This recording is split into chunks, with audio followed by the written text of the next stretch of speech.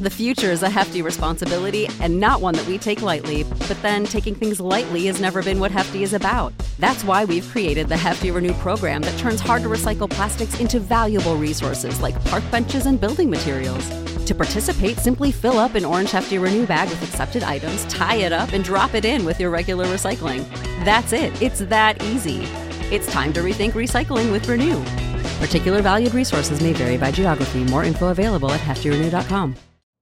You know how to book flights and hotels. All you're missing is a tool to plan the travel experiences you'll have once you arrive. That's why you need Viator. Book guided tours, activities, excursions, and more in one place to make your trip truly unforgettable. Viator has over 300,000 travel experiences to choose from. Everything from simple tours to extreme adventures and all the niche, interesting stuff in between. So you can plan something that everyone you're traveling with will enjoy. Real traveler reviews give the inside scoop from people who've already been on the experiences you're considering. So you can plan with confidence. Free cancellation helps you plan for the unexpected. And 24/7 customer support means you can travel worry-free. Download the Viator app now and use code Viator10 for 10% off your first booking in the app. Find travel experiences for you. Do more with Viator.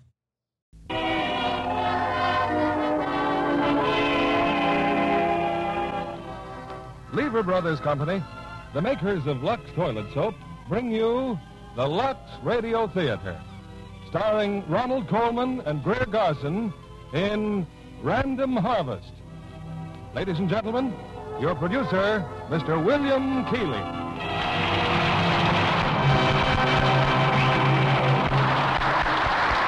Greetings from Hollywood, ladies and gentlemen.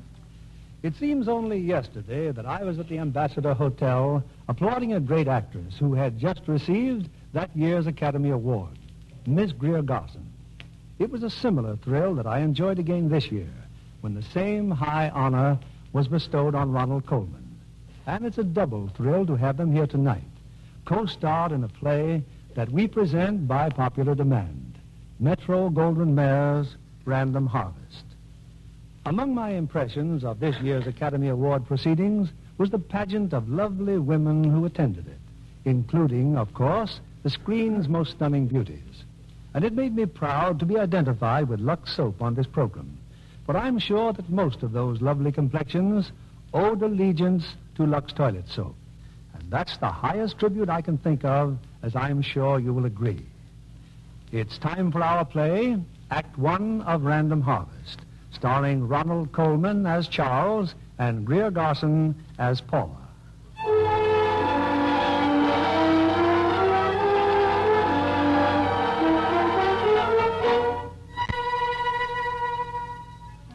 From the records of the Millbridge County Asylum, November 1918.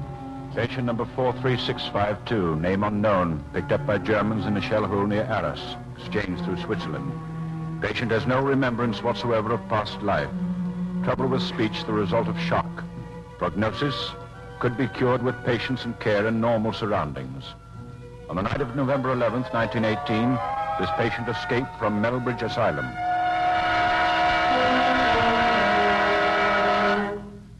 He hadn't escaped. Not really.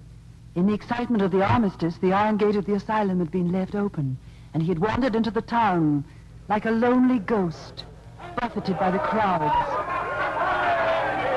I was at the tobacconist's shop when he came in. When the proprietor spoke to him, he tried to answer and couldn't.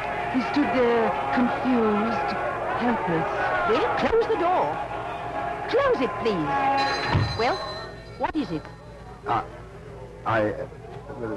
Cigarettes. Well, what sort? Cigarettes? Oh, why, you're one of the soldiers from the asylum, ain't you?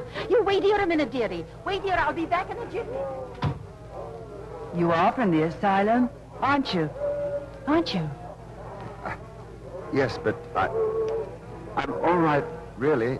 Well, if you had given them the slip, I wouldn't stay here. She's telephoning them to come for you. You better run along. Go on. Yes, Hurry. On a sudden impulse, I followed him. He'd stopped to rest in an archway. He was exhausted, his hands held over his face. Can I help you? I thought you weren't feeling too fit, so I followed you. Oh, you look tired out. Yes. Tired. Well, what you need's a brandy and soda. Shall we go over to the home pub? It's just across the road. It's where we all stay when our show's in town. It's, friendly. Come on.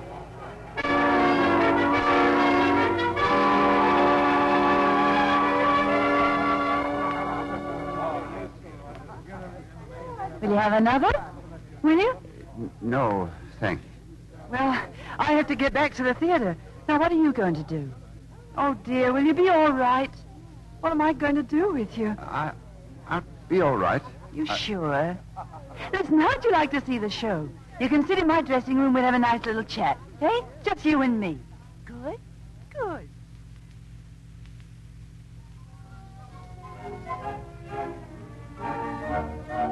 Well, how do you like my kilts?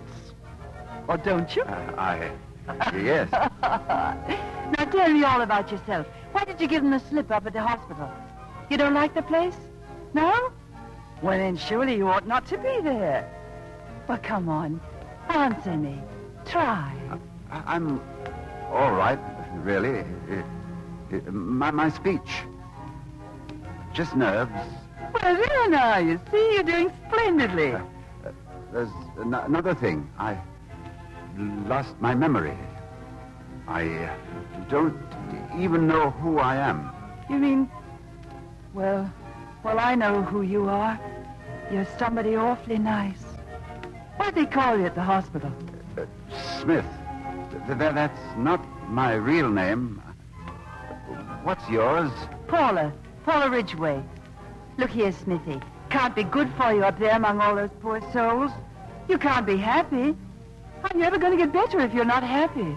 Perhaps I shouldn't be very happy anywhere just now. But, Smithy, the war's over. Doesn't that mean anything to you? I suppose it should. No, of course not. You couldn't... Oh, I say, haven't you any friends? Any parents that you can trace? Some people came to see me at the hospital, but I wasn't their son. Oh, I bet they were disappointed, weren't they? Yes, I think so. I was, too. I'd liked to have belonged to them. Oh, Smithy, you're ruining my makeup. Now you do chatter. Yes, I seem to have talked rather a lot. Oh, that's me. I always bring people out. Much too far sometimes. You're on look. All right, Sam. Smithy, look, I'll put your chair outside. You can see the front of the stage from there, and I'll be back in a couple of shakes. You'll be all right, won't you? Fine. Are you sure? Your head seems awfully hot. No, Come on. Coming.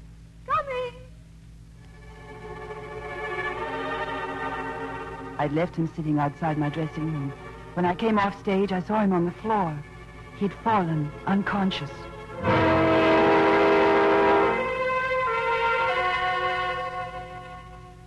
It's the flu, all right. The minute I seen him, I knew he had the flu. Listen, Biffa, there's something I ought to tell you. He's from the county asylum. No. Cool. But he's all right, really he is. He'd have been discharged long ago if he'd had a home to go to. Oh, you don't think they'll come after him, do you? I'm all right. Just my speech. I can't remember. Rest now, Smithy. You mustn't talk. I'm not like the others. I can't go back. If I go back, I'll never come out. I'll be like the others. You shan't go back, Smithy. I won't let you go back. Rest now. Rest, Smithy. Go to sleep.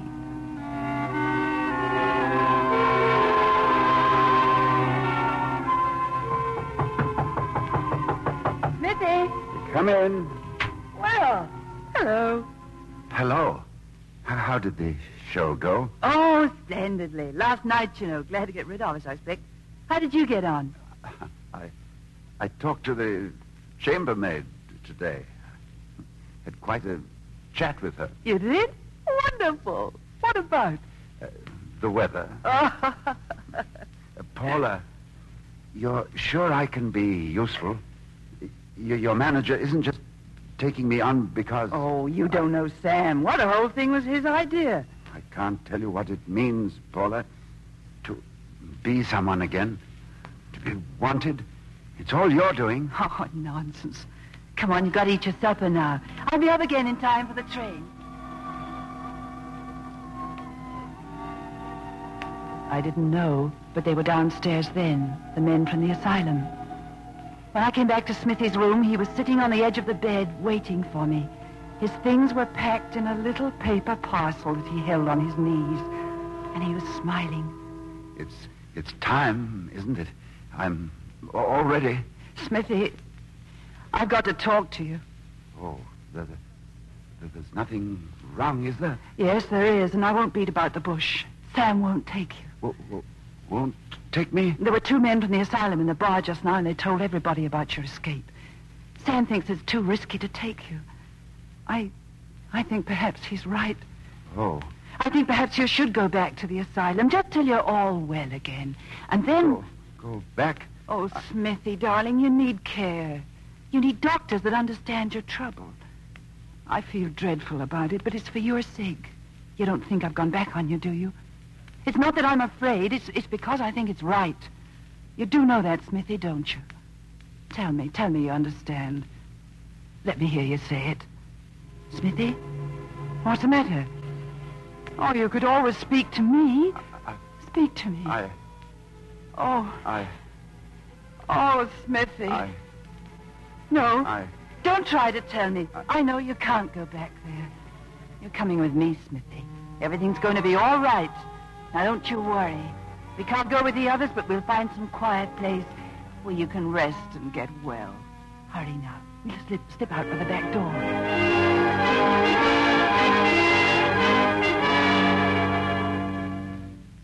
We took the train that night from Melbridge to Cornwall, and near the town we found a little inn beside a lake. It was like the end of the world, quiet and lonely and lovely. Oh, Smithy, isn't it wonderful? Now all you have to do is to get well. You will get well, won't you? Say it.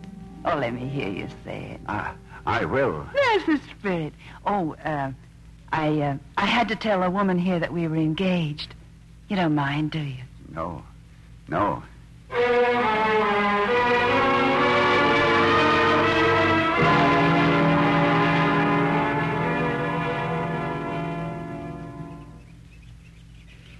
Smithy! Hello. Here. Oh, I've been looking all over the place for you. I've been fishing. Did you catch anything? No, just fishing. Look, a letter just came for you. Look, it's from Liverpool, from that newspaper. I say, so it is. Must be about that article you sent them. Yes, I suppose it could be. Well, for pity's sake, Smithy, open it. Oh, yes, of course. I say, it's a check. I don't believe it. Let me look. It's a small check, but it's a check. Oh, Smithy, how wonderful. Yes. Oh, it means an awful lot. You didn't know you had an author on your hands, did you? Well, of course I did. I'm really not a bit surprised. Do you think I can sell another? Another and another and another. Smithy, I wonder if you were a writer before the war. Yes, I've wondered that, too. Aren't you terribly curious? About the past, I mean. Suppose it all came back to you suddenly, and it was, I don't know, awfully grand with all sorts of wonderful people. Why, you might even be married, Smithy. Who knows? Oh, nonsense. Well, how can you be so sure? Well, because...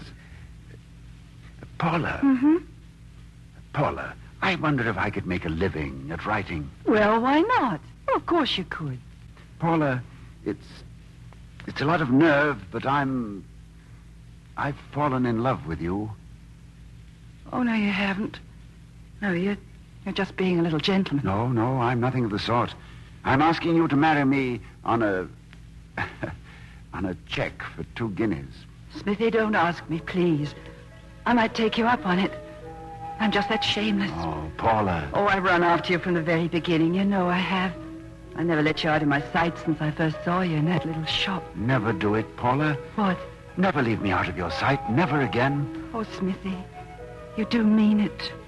You do want it, really? More than anything else in the world. My life began with you. I can't imagine a future without you. Oh, I'd better say yes quickly before you change your mind. It's yes, darling.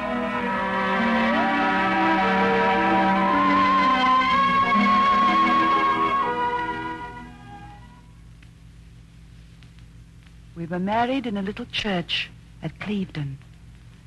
I remember the words of the hymn, "O perfect love, all human thought transcending, lowly we kneel in prayer before thy throne, that theirs may be the love that knows no ending, whom thou forevermore dost join in one."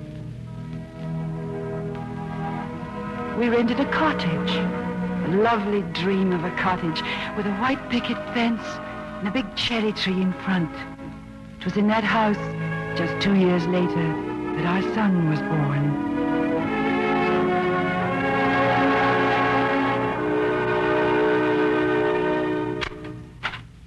Good morning. Are you the registrar of births for Clevedon? And vicinity? Well, I've dropped in to register a new subject. Name of child? Smith. We're calling him John. After me.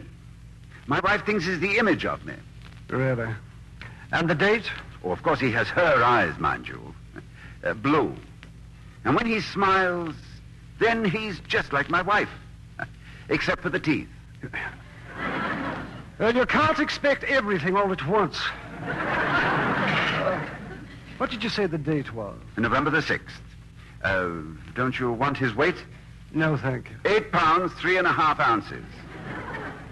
Yes, sir. Bigger and stronger than babies twice his age. A father's profession? Writer. In a small way, of course. Writer and parent. A parent in a big way. That'll be all. All? Yes, thank you.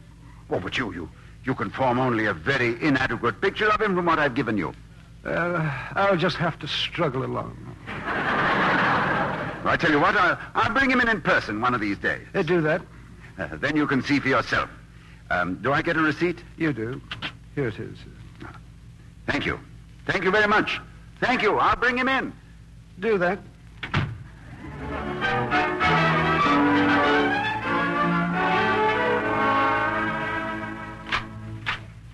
Hello. Smithy. Oh, did I wake him? No. I brought him a present. Here, young man. Will he know it's a cat? What's so wonderful about that fella? He just eats and sleeps. Much of the time he's not even friendly. Never occurred to you to buy me a present, did it? Never. Except these. Oh, Smithy. Just a string of beads. Very ordinary. Oh, I adore them, darling. Just the color of your eyes. You're an awfully nice color scheme, darling. Your hair is just like a bright new penny. Are Mr. and Mrs. Smith here? Yes, sir. I'll tell them. Oh, that must be the vicar. May I go in? Hello, vicar. Come in. Oh, good morning. Well, how's the air? Take a look. Yes, he's quite a size, isn't he? Bigger and stronger than babies twice his age. Oh, I'm sure. Oh, I was at the post office just now. There's been an extraordinary event. A telegram. Oh, thrilling. Oh, who got it? You did. Here. For me? For Smithy? Oh, Smithy, what is it?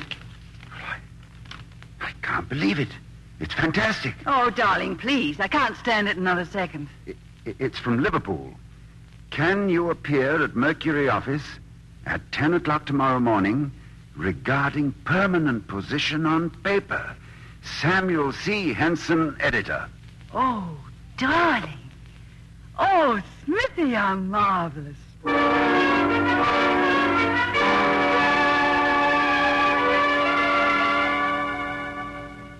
Goodness, you're a terrible packer. Shirt, socks, tie. May I ask what you're going to sleep in? Oh, great Scott. Pajamas. Here. Are you excited? Wildly.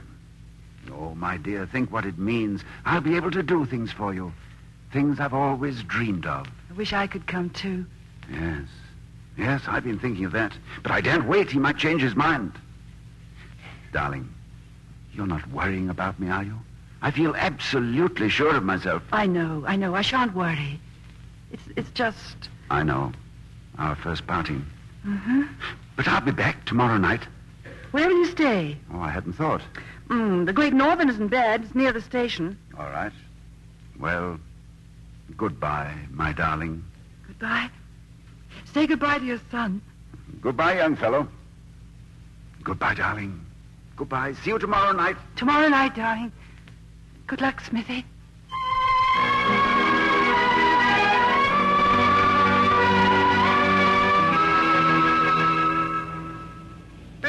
Paper! Read the Liverpool Mercury. Paper, sir? No, thank you. Say, can you tell me, I'm looking for the Mercury office. Right across the street, on the corner. Across the street? Oh, yes, I see. Thank you. Paper, sir. Hey! Look out! Get the doctor! He's been run over! Oh, he's killed! He snapped off the curb! I was talking to him! He snapped off the curb! Get an ambulance! Get quick!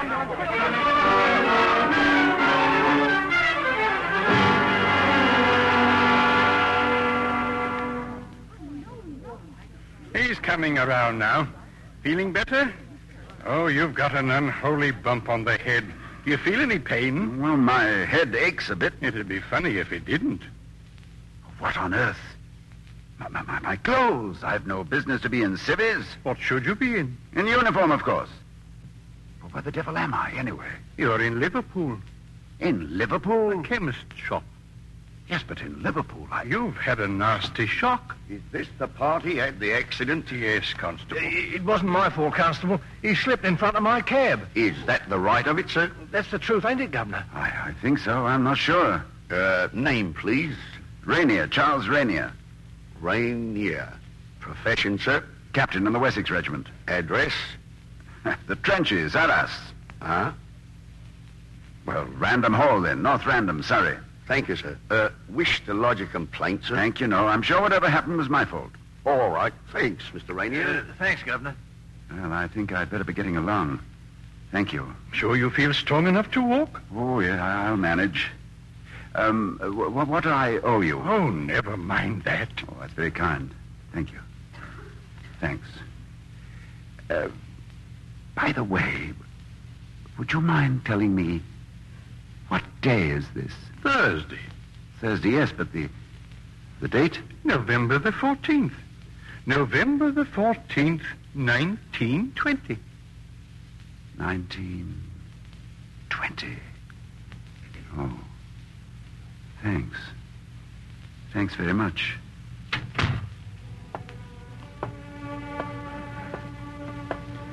$1920. 3 years gone. 3 years. France. I remember distinctly. Vincent was killed, young Davidson. But what after that? Liverpool. What am I doing here? Better go home. Yes, make clear things up. Go back to Random Hall. The family. Better go home.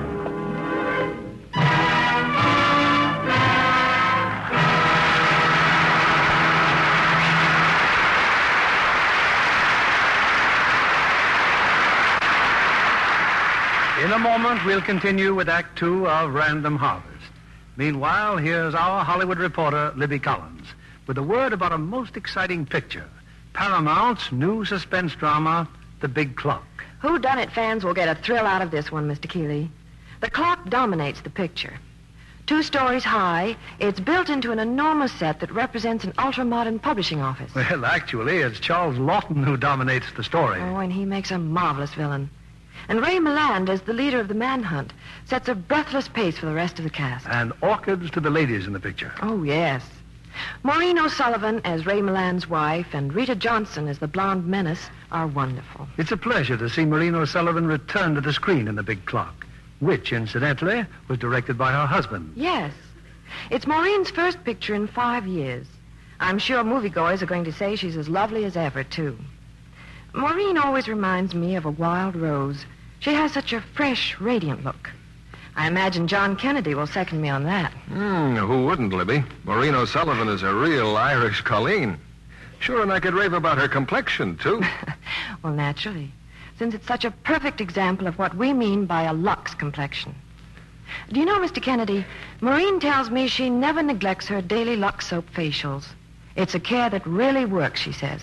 Well, when one of our loveliest Lux girls tells you that, it's a real tribute to gentle Lux soap care. No wonder 9 out of 10 screen stars use Lux soap so faithfully. Those beauty facials really do the trick. Leave skin softer, smoother. Tests by skin specialists prove it. In actually 3 out of 4 cases, skin became lovelier in a short time. So let's remind the ladies in our audience, Libby, that in Lux soap they have a real beauty care. As fine a soap for precious complexions as money can buy. Why not get a supply of this fragrant white Lux toilet soap tomorrow? We return you now to William Keighley. Act 2 of Random Harvest, starring Greer Garson as Paula and Ronald Colman as Charles.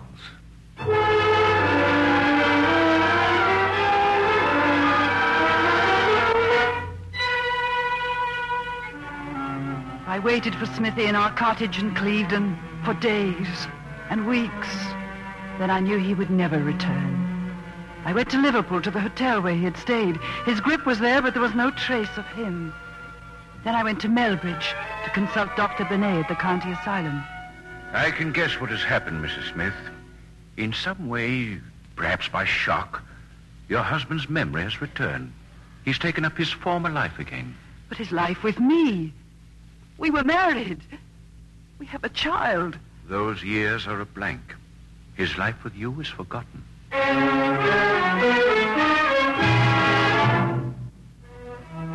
I always felt that someday I'd find him again. I worked and studied to improve myself.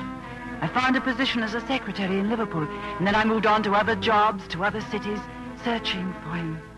It was later that I saw a picture in a London newspaper. Charles Rainier, it said, head of Rainier Incorporated, one of England's industrial magnates. It was a picture of my husband.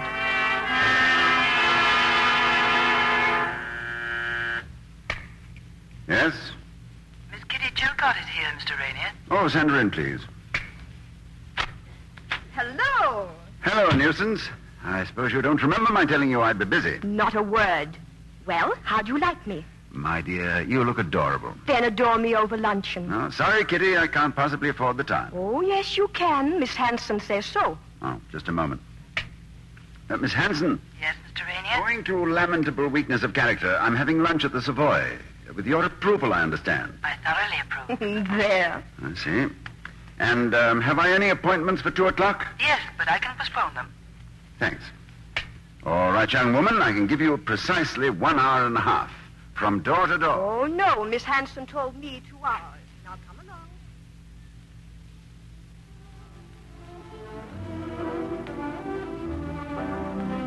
You're being very charming today, Charles.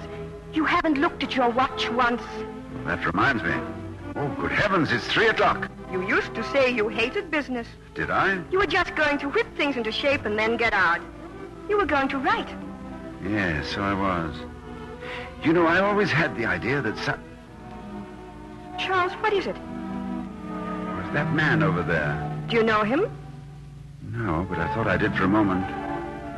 You know, that happens sometimes. I see a face or hear a voice. Seems to remind me of something. Oh, a sort of wisp of memory that can't be caught before it fades away. From those lost years? Oh, perhaps. Now, what were you saying? That you should take a holiday. Oh, I haven't the time. Oh, that's nonsense. Charles, how old are you? None of your business. You're awfully nice looking, Charles. Thank you. Oh, but it's not fair. What? Well, you've spoiled me for other men, that's what. Oh, Kitty. It's no secret, is it? I've always been mad about you. Kitty. It might be fun if you love me now. We're not alike, you know. We laugh at the same things and we have marvelous times together. I sometimes wonder why you don't. In my slow and careful way, I've wondered sometimes, too. Well, why don't you, just to be curious? I haven't said that I don't. Oh, no. Would it be too incredible? It would be fantastic. Well, then it is fantastic.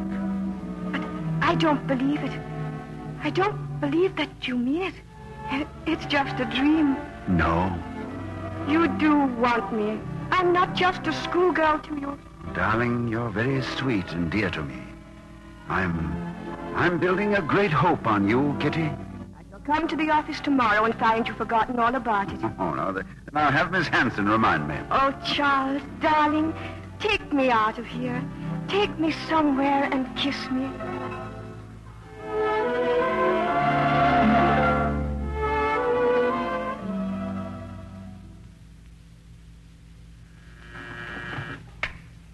Yes, Miss Hanson? I have the Rainified prospectus, Mr. Rainier. Oh, bring it in, please. Yes, sir.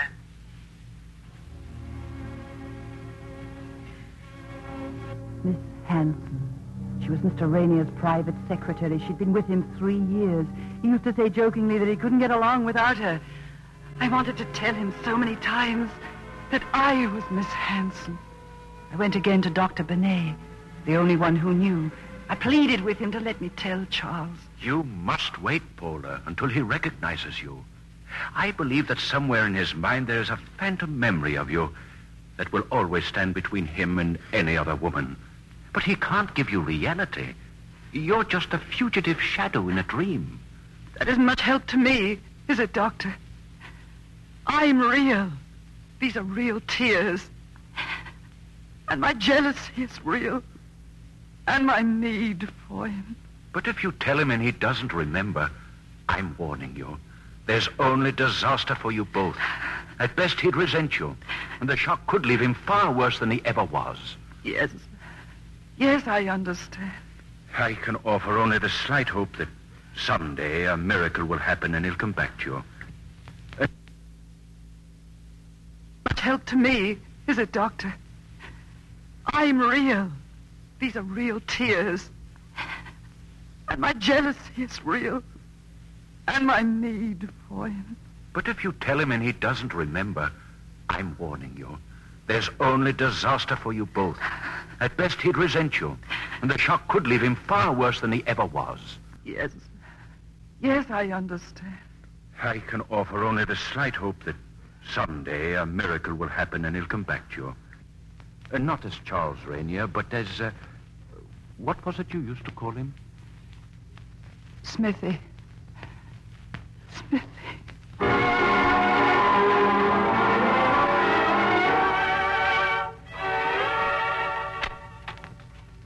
The prospectus, Mr. Rainier. It's all here, I believe. Hmm? Oh, yes. I'm sorry, Miss Hanson. Daydreaming. You saw this offer from Harwood and Williams? Yes, Mr. Rainier. You worked for them once, I believe. Do you think they're bluffing? I think not. I used to know Mr. Williams pretty well. Oh, yes, I remember. He was quite annoyed when you came to me. He called me a pirate. Oh, well, that wasn't fair. It was really all my doing. Oh, indeed? How? Well, I'd come across a picture of you in a newspaper. Underneath it said, one of England's industrial magnates. Oh, dear me. Yes. I was impressed. I decided then and there I must better myself. Well, I'm sincerely glad you did, Miss Hanson. Now, what's all this? Oh, that's the report on that firm in the Midlands. Oh, yes. The Melbridge Cable Company. Melbridge? Yes, it's a town in the Midlands. Melbridge?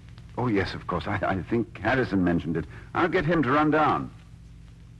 I'm taking a long holiday, Miss Hanson. Are you? Well, I think that's a very good idea. I may be gone a year, if things can be arranged. A year? I'm being married, Miss Hanson. Oh. And you're the first to hear the news. I'm afraid it'll mean a lot of extra work for you. It's Miss Chilcott, I suppose. Yes, it's Kitty. Was it so obvious? Oh, no, not at all. She's a very charming girl. Yes, I fully agree. Well, I hope you won't take it into your head to follow my example, Miss Hanson. I don't know what I should do without you. I have been married, Mr. Rainier. You may remember I told you when I came here. Oh, yes, to be sure. Yes, you had a child, I believe. Yes. A little boy. He died. Oh, yes. I'm sorry.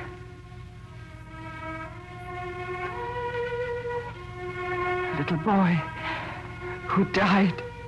I couldn't tell him that it was his son. It was too late now to hope that he would ever remember me. I lived on that hope for 3 years. Now it was too late. Oh, I might have told him that I was his wife. He'd have accepted me. He'd have pitied me. And he'd resent me. There was only one thing for me to do. The law is quite clear on that point. If it is proved that for 7 years no news of a person has been received by those who would naturally hear of him if he were alive, then he may be legally presumed dead. You wish me to take the necessary steps? Yes, please. Very well. We shall have the marriage dissolved.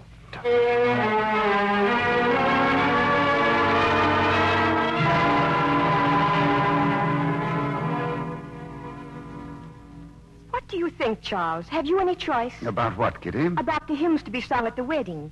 It's your wedding, too, you know. Oh, I'd like anything you pick out. Do you care for this one, Mr. Rainier? I play it quite often. The voice that breathed o'er Eden, that earliest wedding day. Oh, yes. But there's another lovely one nearly always used. This, perhaps. Oh, perfect love.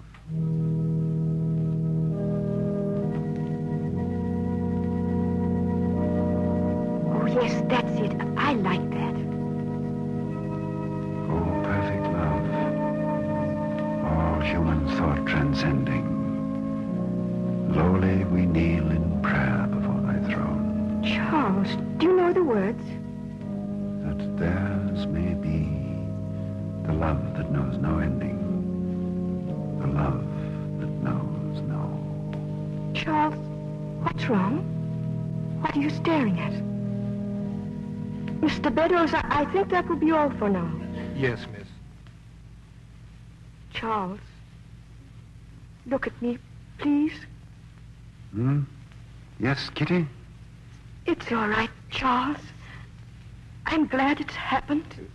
What? What has happened? I've been uncertain almost from the beginning. I've always known it, really.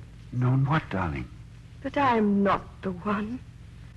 Charles, you looked at me just now as if I were a stranger, trying to take the place of someone else. Someone else? Oh, I know it sounds absurd. But I've had a feeling that I remind you of someone else, someone you once knew. Oh, don't leave me, Kitty. I need you. I'm trying to make a life. Someone you loved as you'll never love me. I'm nearly the one, Charles. But nearly isn't enough for a lifetime. Oh, Kitty, I don't know what to say. You don't have to say anything. But because I love you more than anyone I shall ever marry, kiss me goodbye, darling.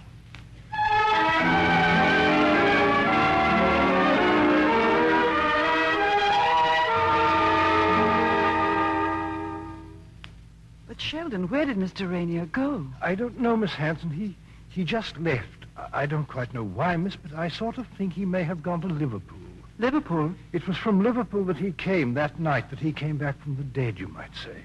Sheldon, about that night, please try to remember. What did he tell you had happened to him? Well, miss, it was a wet night. He'd been knocked down by a taxi and carried into a chemist shop.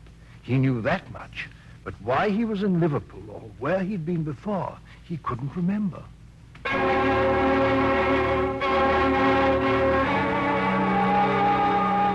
I went directly to Liverpool. I found him in a hotel room, alone. Come in. Why, Miss Hanson. Oh, please forgive me for coming. We were all so anxious. And something very important came up. Well, how did you know I was in Liverpool? Something Sheldon said. I made inquiries. Oh. You say some important business induced you to follow me? Yes, Sir Edward Lake died yesterday, and there'll be a by-election for Parliament. They'd like you to stand in the Liberal interest. No. Miss Hanson, did Sheldon tell you of my experience here about 12 years ago? Yes, he did, Mr. Rainier. I came back here at that time, hoping to stumble on the trail of my past. But I failed then, And I've failed now. Nothing helped you? Nothing. Why should I feel a sense of loss so acute that... That it's spoiling your life? Oh, I'm not being honest with myself. My life's not complete. And I've hurt others. I don't know why I bore you with my affairs, Miss Hanson. You feel perhaps that you lived in Liverpool? It seems possible. But not certain. You mean I might have been visiting? From a nearby town or from the country, perhaps on business. Yes, perhaps. And stayed at some hotel. Do you know in what direction you were walking when the accident occurred? Yes, I was walking down Mason Street. It was wet. Well, there are 2 hotels north of Mason Street. There's the Old Olympic and the Great Northern. The Great Northern? Yes. It's quite a distance from the Olympic, so if it was wet and you were walking, the chances are that you were coming from the Great Northern. Yes, presuming I was staying at a hotel at all.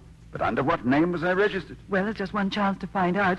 If you were at a hotel, you walked out leaving unclaimed luggage. Would they keep it so long? Oh, surely it's worth investigating. Yes. Yes, you've given me fresh hope, Miss Hanson. We'll start with the Great Northern.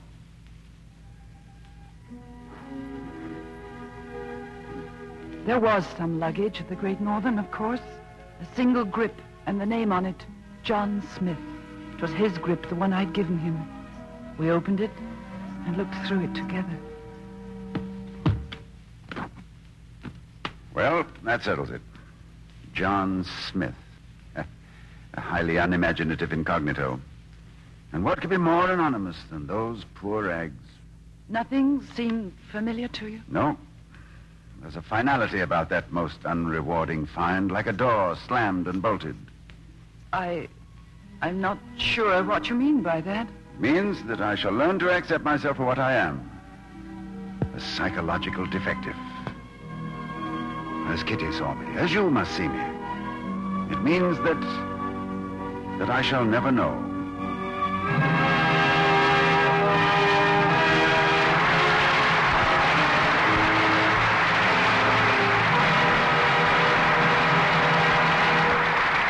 We pause now for station identification. This is CBS, the Columbia Broadcasting System.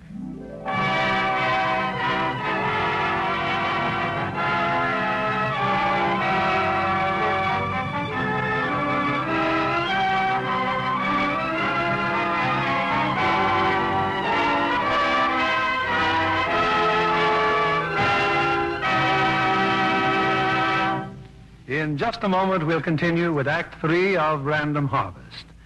Our guest tonight, Miss Lorene Tuttle, is walking on air, and with good reason. She's just completed a picture with one of the screen's most romantic teams, Clark Gable and Lana Turner, in Metro-Goldwyn-Mayer's outstanding dramatic production, Homecoming. Congratulations, Lorene. Well, Mr. Keeley, it was the thrill of a lifetime to appear in a picture with Clark Gable. I can well understand that. You know, Mr. Keeley, while we were making the picture, it seemed to us that Clark and Lana were really living their screen roles. Exactly what I felt when I saw the picture. And there were 2 other favorites of mine in the cast, Ann Baxter and John Hodiak. Mm-hmm. When I first read the script, I was fascinated by the story itself. It's the kind of dramatic conflict that's timely and always close to home. When I was studying my part, I could just see Clark Gable in the role of the doctor. He's wonderful. And I found Lana Turner quite irresistible as one of the 2 women in his life. In fact, Lana and Ann Baxter make a dazzling pair in MGM's Homecoming. John Kennedy here has something to say about that. I certainly have. Picture with 2 of our loveliest Lux girls gets rave notices from me. Check and double check, John. Wait till movie fans see those 2 beautiful complexions in the close-ups. They'll understand why Lux Toilet Soap is Hollywood's favorite beauty soap. 9 out of 10 screen stars tell us that Lux Toilet Soap is a care they can depend on. No wonder. Daily care with Lux Soap is the finest care you can give your skin. I've used it for years, and I know. Thank you, Miss Lorene Tuttle, for reminding our listeners that Lux Toilet Soap care really makes skin lovelier. The best way for any woman to prove it for herself is to try Lux Soap beauty facials for a while. She'll be delighted with the new freshness those facials give her skin. A practical beauty hint from a very charming authority. Tests by skin specialists, you know, show that Lux Soap Care really works. In actually 3 out of 4 cases, skin became softer, smoother, in a short time. Why not try Hollywood's own beauty soap, fragrant white Lux toilet soap, tomorrow? Here's your producer, William Cayley. Act 3 of Random Harvest, starring Ronald Colman as Charles and Greer Garson as Paula.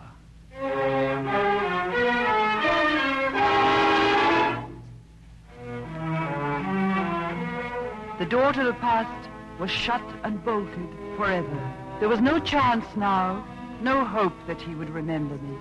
I stayed on as his secretary because I couldn't live away from him. I was with him through the election. He took his seat in the House, and I was there the day he made his first speech. Hello. It was nice of you to come down for my debut. Was I satisfactory? Oh, very. By the way, I haven't really thanked you for your help in the campaign. I thoroughly enjoyed it. I'm glad. I'm very glad. You're staring at me, you know. Oh, I'm sorry. It just struck me. Your hair is bright red in the sunshine. Oh, is that all? You were looking so intense. Was I? Did you ever have those feelings of having lived through certain moments before? You mean you have the feeling that you've known me before? Well, as a matter of fact, I felt it quite strongly the first day you came into my office. Oh, was that why you engaged me? Perhaps. But it was also your air of quiet efficiency. Oh. Miss Hanson, forgive me, but is there any possibility that you might marry again? Not the slightest. I'm asking you because I have a proposal to make. It may sound outrageous to you, but it's not a sudden impulse. I've thought it over very carefully. You and I are in the same boat. We're both ghost-ridden. Oh, that sounds a bit dramatic, but I think it expresses it. We are prisoners of our past. Yes. What if we were to pool our loneliness and give each other what little we have to give? Support, friendship. I'm proposing marriage, Miss Hanson. Marriage? Or should I call it a merger? You know, I'm good at mergers. But a member of Parliament should have a wife, Margaret, so I'm told on all sides. You have exceptional gifts. Would it interest you to have a wider field for them? I don't know. You need have no fear that I would make any emotional demands upon you. I have only sincere friendship to offer, and I won't ask any more from you. Please think it over. It's a selfish proposal, but I can't have you giving me notice, you know. I'd be lost without you. Miss Hanson, Margaret, have I hurt you? I don't know. Oh, this comes of boasting that I never cried.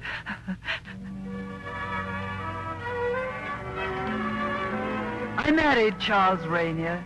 I don't know what I expected. Perhaps that he would someday fall in love with me. But I kept to the terms, and Charles did too. It was Sir Charles now, Sir Charles and Lady Rainier, who appeared together at the opera, who gave dinners at Random Hall for the Prime Minister. Sir Charles and Lady Rainier. A very devoted couple, people said. Good night. Good night. Good night. Well, that's over with. You certainly mellowed the Prime Minister. He was positively purring. Oh, good heavens, it's nearly 3 o'clock.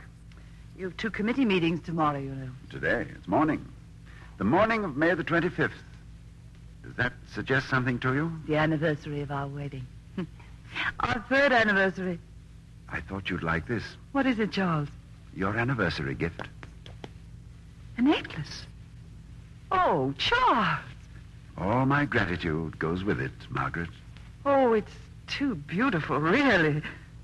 Oh, you spoil me. You put it on for me? Of course. There.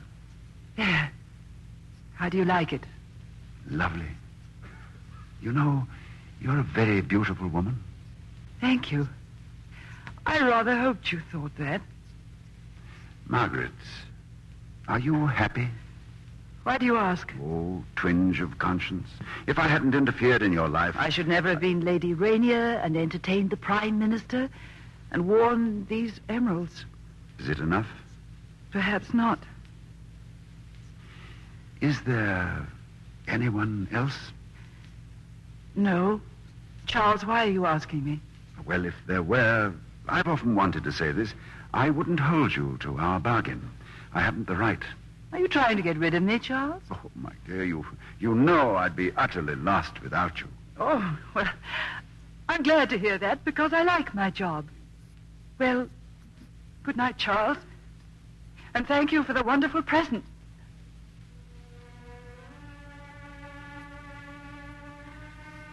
I cried that night. I sat at my dressing table and cried. In front of me was another necklace, the one he had given me so long ago. There were no emeralds in it. Yes? Oh, come in, Charles. Margaret, I'm afraid I didn't quite... Why, you're crying. Did I say something to hurt you? No, it's nothing, really. It's just nerves. I'm sorry. What is that? Another necklace? Yes, a very old one. A gift? Yes. He said they were the color of my eyes.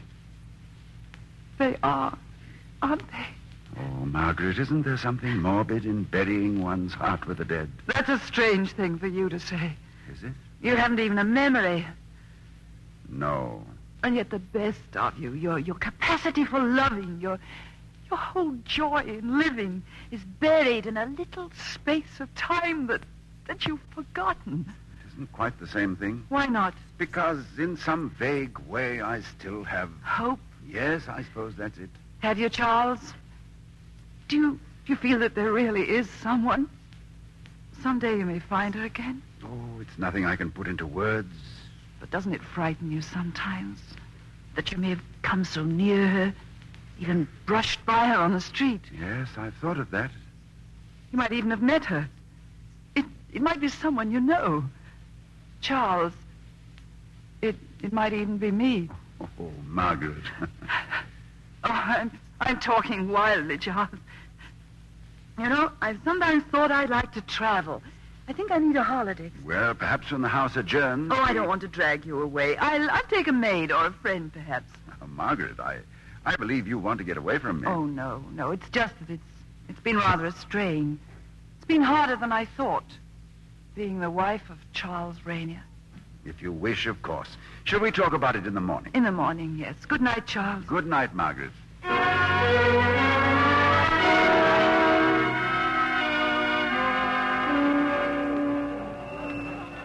I think this is my compartment. Yes, it is. You're having only 2 days in the country? Yes, my boat sails on Wednesday. And is it on your way, this place?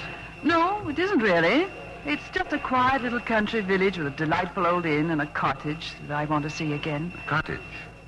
I was once very happy there. Well, goodbye, Charles. Margaret, I wish you weren't going. Will you let me hear from you? Oh, of course. Goodbye. Are you going to the house now? No, to the office. There's some trouble. Oh? It'll seem strange not to talk it over with you, Margaret. Well, goodbye, Charles. Goodbye.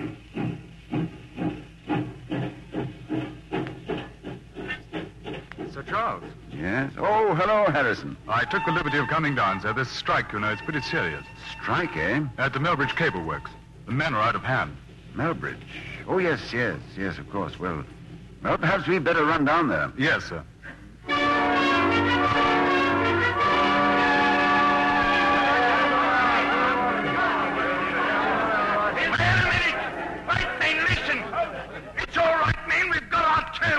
The strike is settled and we won. Thanks to one man, Sir Charles Rainier.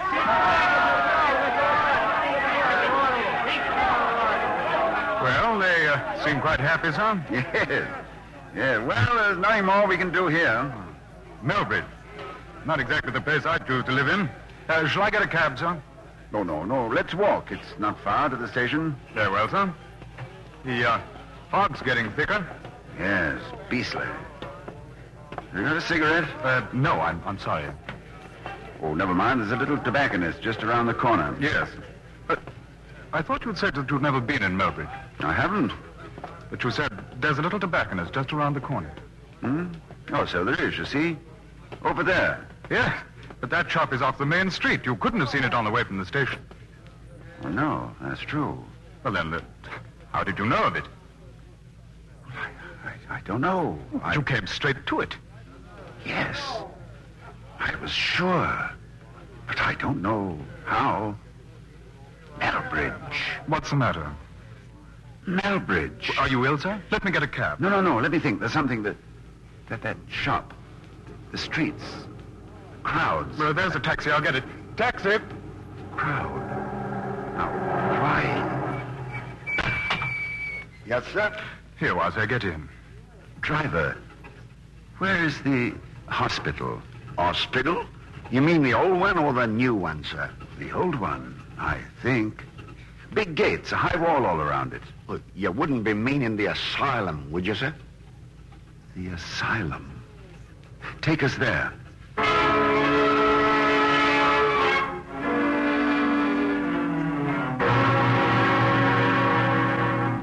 Well, look here, sir. You say that you came out of these gates? Yes, I'm sure of that. There was some excitement and a great deal of noise. Well, then, let's start from here. Now, you must have gone into town. Yes, I did.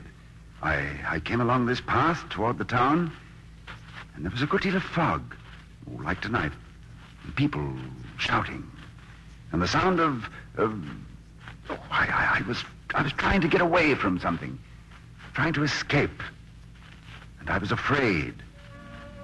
Yes, and I went to that shop, the tobacconist. Why, you're one of the soldiers from the asylum, aren't you? The asylum. I was right. I came from there. Well, now you left the shop. Then where did you go? I don't know. The crowd... Can I help you? The crowd... Wait. A girl. There was a girl. I thought you weren't feeling too fit, so I followed you. Yes.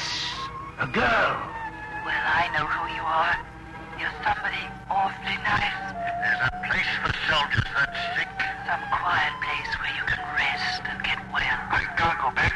If I go back, I'll be just like the others. Oh, Smithy. Never leave me out of your sight. I better say yes quickly.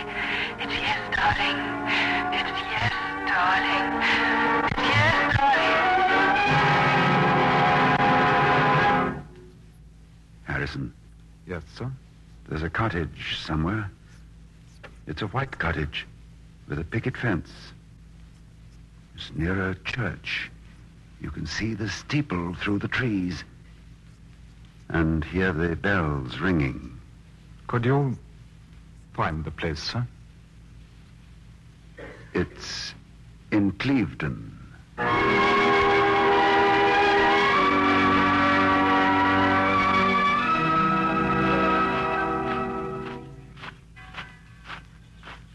Charles!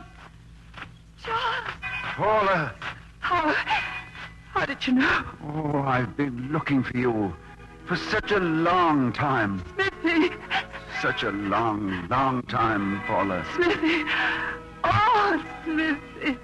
I've found you, Paula. I've found you. Paula, oh, darling, I've found you.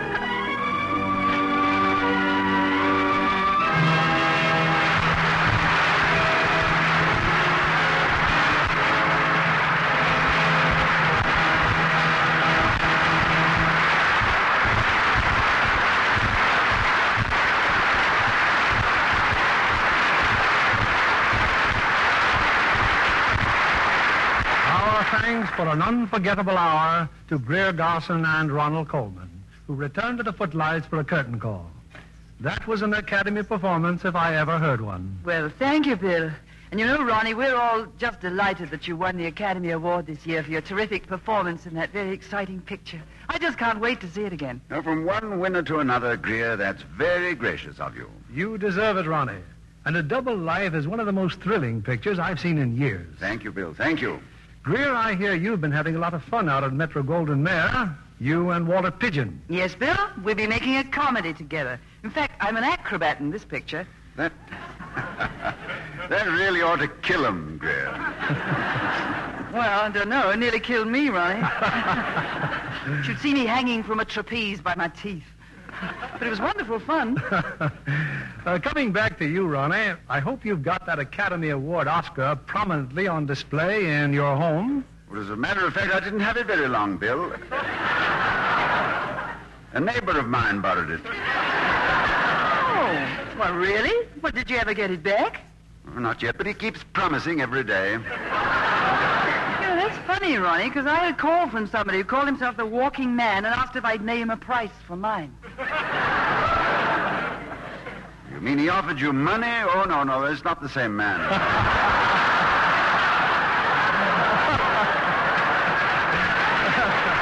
You know, Greer, after seeing how ravishing you looked at the opera the other night, may I say there's another award that you deserve? This one from us, for that lovely Lux complexion. Well, thank you kindly, Bill. It's true, I am a Lux fan. And from one with your beauty, that makes us very proud indeed. What's the play for next week in this theater, Bill? It's Paramount's great comedy success, Dear Ruth. The story of a boy and girl who become unwittingly entangled in romance through the mischievous wiles of a young sister. And we're fortunate in having the original stars, Joan Caulfield, William Holden, and Billy DeWolf. Dear Ruth is a most amusing play, Bill. Your listeners should love it. Good night. Good night, and congratulations to you both.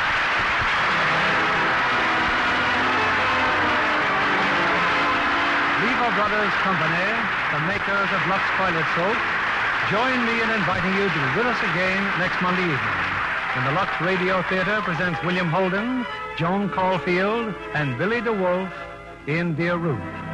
This is William Keighley saying good night to you from Hollywood.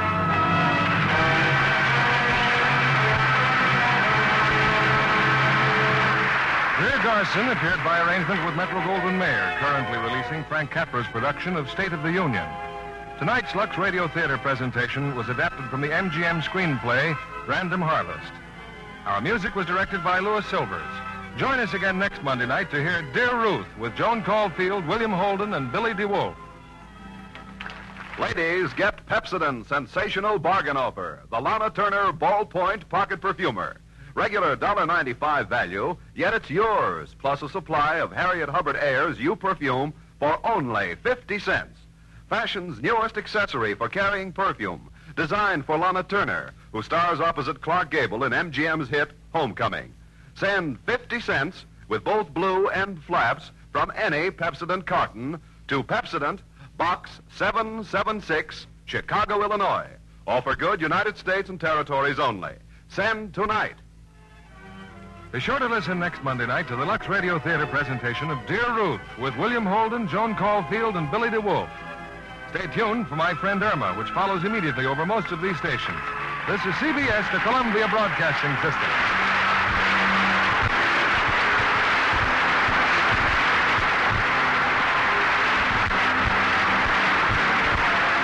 Sick of being upsold at gyms?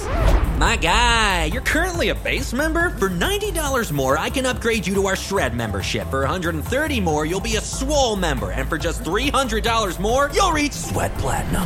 At Planet Fitness, you'll get energy without the upsell. Never pushy, always free fitness training and equipment for every workout. It's fitness that fits your budget. Join Planet Fitness for just $1 down and $10 a month. Cancel anytime. Deal ends Friday, May 10th. See Home Club for details.